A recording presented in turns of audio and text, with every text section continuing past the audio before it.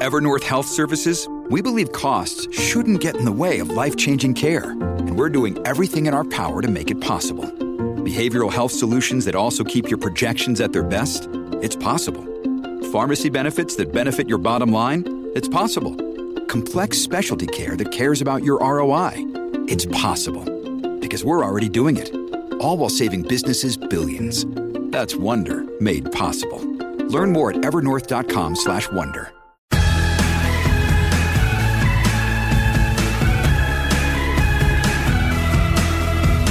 Hi, everyone. Well, we have ourselves a baseball game that's gone into extra innings.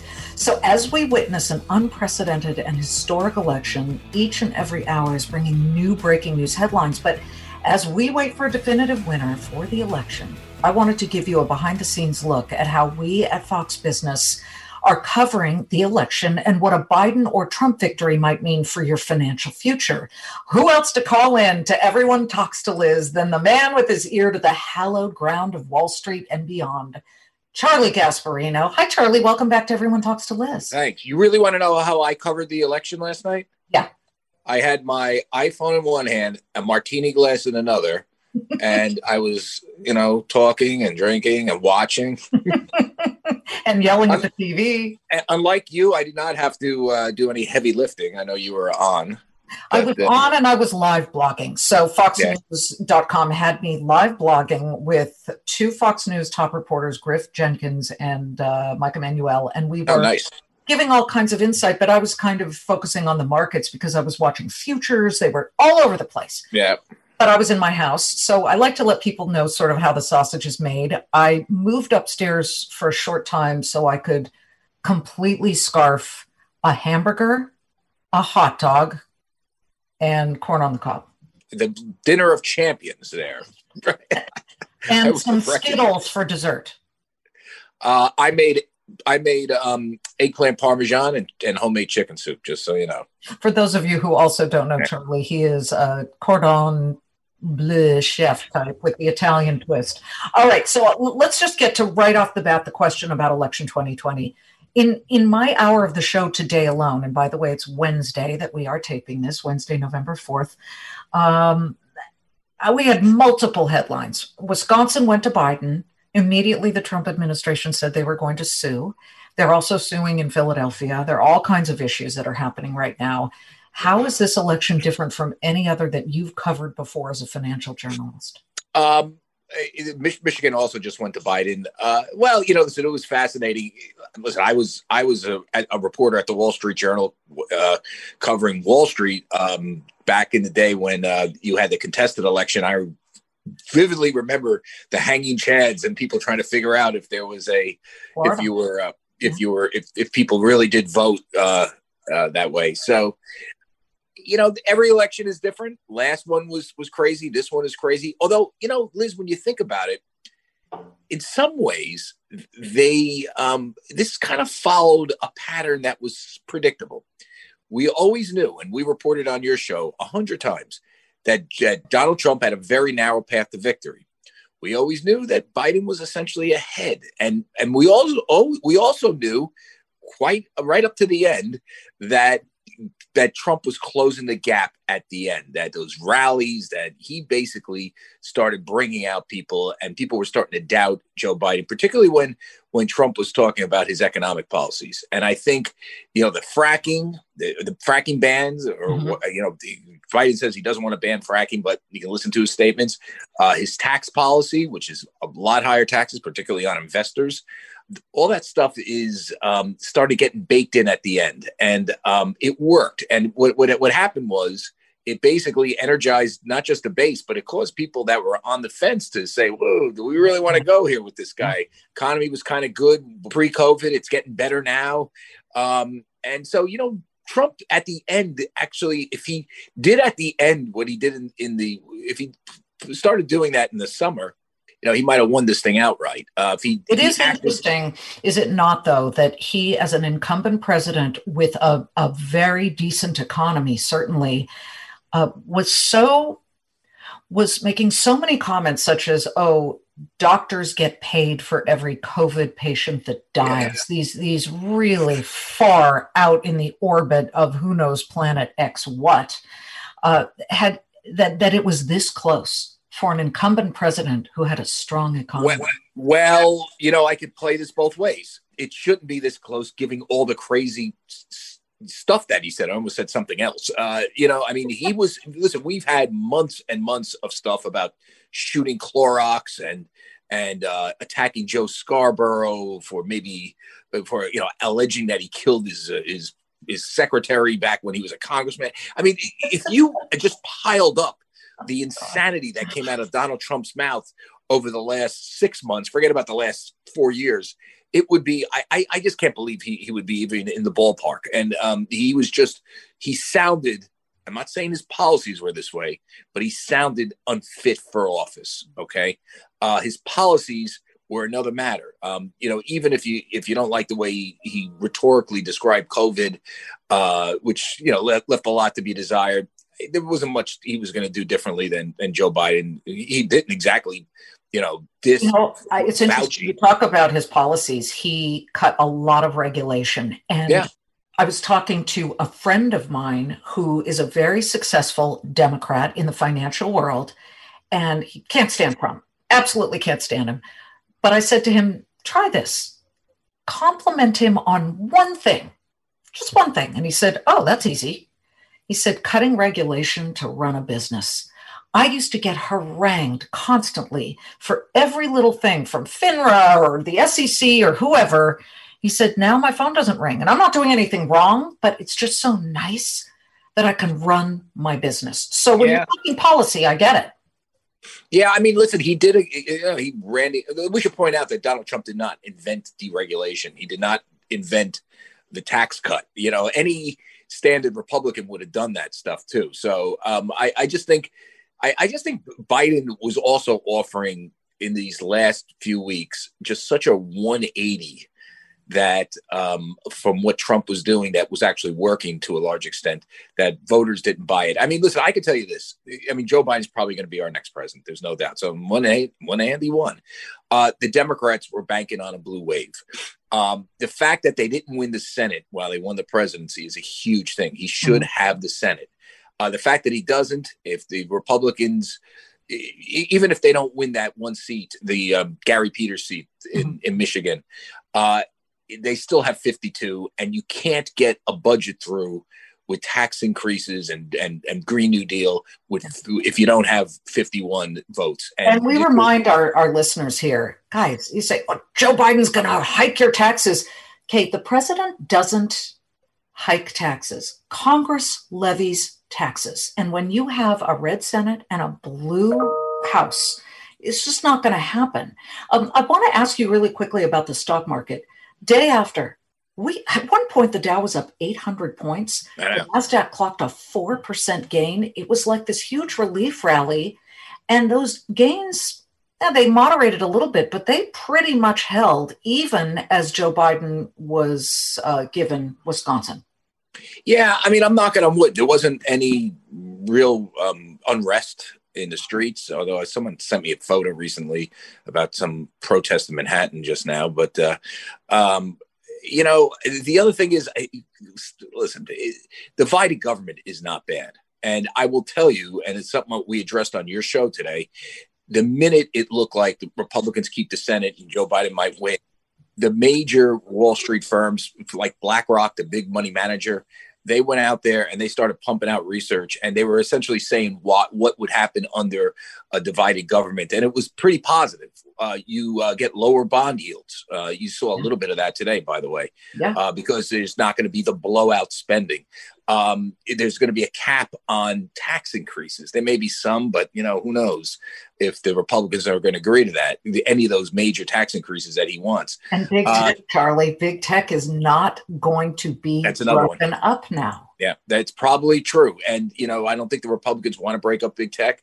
And by the way, big tech gives a lot of money in through their PACs to Republicans. So remember that they're the rank and file, maybe a bunch of liberals, but the companies themselves know how to throw around money, and they've been giving money to Republicans. So, that's probably off the table too. Yeah. We're not done yet. We'll be back in a moment. Hey, folks, it's your man, Keyshawn Johnson, here to talk about Angie, formerly known as Angie's List, your go-to home services marketplace for getting all your jobs done well. Now, you might be wondering, what exactly is Angie? Well, let me tell you, it's the nation's largest home services marketplace, connecting over 150 million homeowners with skilled professionals to tackle any project, big or small. As a homeowner myself, I always have things I want to work on for my house, whether it's general home renovations or fun projects like putting in a pool. With over 200,000 pros in their network, Angie makes it a breeze to research, compare, and hire pros, ensuring every job is done well. Whether you're fixing a leaky faucet or planning a full kitchen renovation, Angie's got your back. And get this, folks, Angie's pros aren't just any old contractors. They're your neighbors, often running small businesses right in your community. Plus, they've been rated and reviewed by others in your area, so you know you're getting quality service. So why stress over home projects when you can turn to Angie? From finding the best price to scheduling a pro at your convenience, Angie's got you covered every step of the way. So get started today at Angie.com. That's Angie.com, or download the app today to get started on getting all your jobs done. That's Angie, your trusted ally in home services. I want to talk about CEOs who are breathing a big sigh of relief today and CEOs who are worried and annoyed. I'm going to go first. The CEOs who are concerned, if Biden does hold this and win, are probably big oil, obviously. However, I think that the CEO who is absolutely thrilled today has got to be Jeff Bezos of Amazon. Yeah, I think so. And I think, listen, as long as the Republicans keep the Senate, Biden is known as a deal maker. I mean, I think Elizabeth Warren, might have been Treasury Secretary. She's probably not going to be Treasury Secretary now. The banks are breathing a sigh of relief. Right, because she hates them, and there's a long stand. She would like to break up the banks. Mm-hmm. So I just think the most progressive agenda, if the Republicans manage to keep 52, which I think they will, and they may pick up that one seat in Michigan. It's like neck and neck. If they get 53, it's even more. So you're just gonna have gridlock, and that might not be the worst thing in the world if you're an investor, And Joe Biden who knows? Maybe he'll surprise us all. The guy is liked on Capitol Hill. He's liked. Mitch McConnell likes dealing with him. He may be willing to be a conciliatory. I don't ask me why I can't say that, but maybe it's my hangover getting me. But that's the whole thing, Liz. It's very fascinating. I would say the biggest loser last night was the left wing of the Democratic Party. Their hopes have been dashed to do a lot of meaningful stuff, and it's probably not going to happen given where the Senate is. We should also point out the Republicans picked up some House seats. I mean, they're not close, but they picked up some seats. So this was a really interesting election, and progressivism, the AOC types, they took it on the chin a little bit, and they're just going to have to get used to this. I think if you look at just like when this sort of trend started happening, people often want to vote for the president in the office. You know what I'm saying? They don't like, Americans are kind of like, you have to be like Jimmy Carter. Trump was almost in that genre because he said such noxious stuff. But when he started making the case economically about what he did, when he got away from the crazy rhetoric totally, and just started. I mean, I know every now and then he's great. Let me take the other side of that, and I will say that it was almost a default, because if you notice, he did glean the Hispanic vote, and he was not rejected by a lot of the Cuban population in Miami because he pushed so hard the S word, the socialist word, saying Joe Biden will be a socialist, and all they remember is the brutal regime of Castro. Well, so that resonated with them. It was sort of, okay. It goes beyond the necessary lesser evil. Liz, Cubans are a traditional Republican voting bloc. I don't think that's where it helped them. It helped them with South Americans that just came over that are much more middle class. Mm-hmm. South Americans from Venezuela, where there's socialism. They're just here. Cubans have been in this country for a long time. And they are a Republican voting bloc. Anybody from South America. Puerto Ricans are flocking to Florida. We should point out that that's much of the Puerto Rican middle class. They are not left wingers. They are entrepreneurs. They are business owners. Mm-hmm. I know this. Just go down there, and you just. I spent a lot of time in Miami, and I think he was able to tap into that. That the Democratic Party thinks all these groups, just because they're quote unquote minorities, are they're in their back pocket. Mm-hmm. They're not really. It's much more diverse. It's the African. Listen, I bet you when we see the poll numbers, when we get some more data, you're going to see African American males.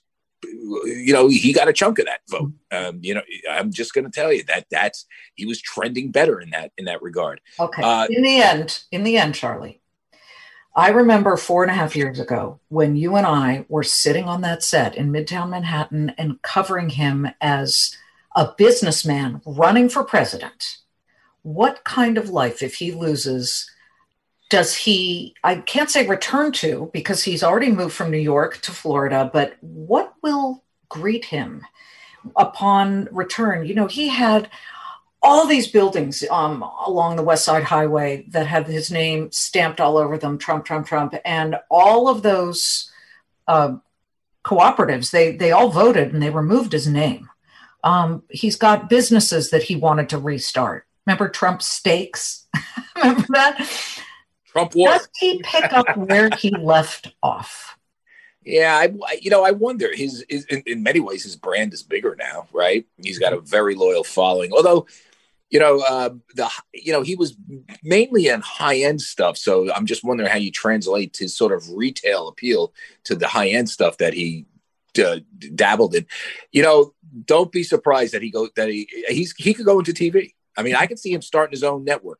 The only thing I will tell you this, everybody thinks it's easy to start a network. You just, someone backs you up and you do it. I mean, all you have to do is, I think Harvard probably should do a case study on how Fox started. It was a slog for 5 years. I mean, you got to, Fox Business. It was a slog for 8 years. That was a slog for 8 years. Mr. Murdoch put a lot of money into it. Yeah. There was a lot of planning. Does he have the head to do all that? And stick with a losing operation before it gains a foothold. Right.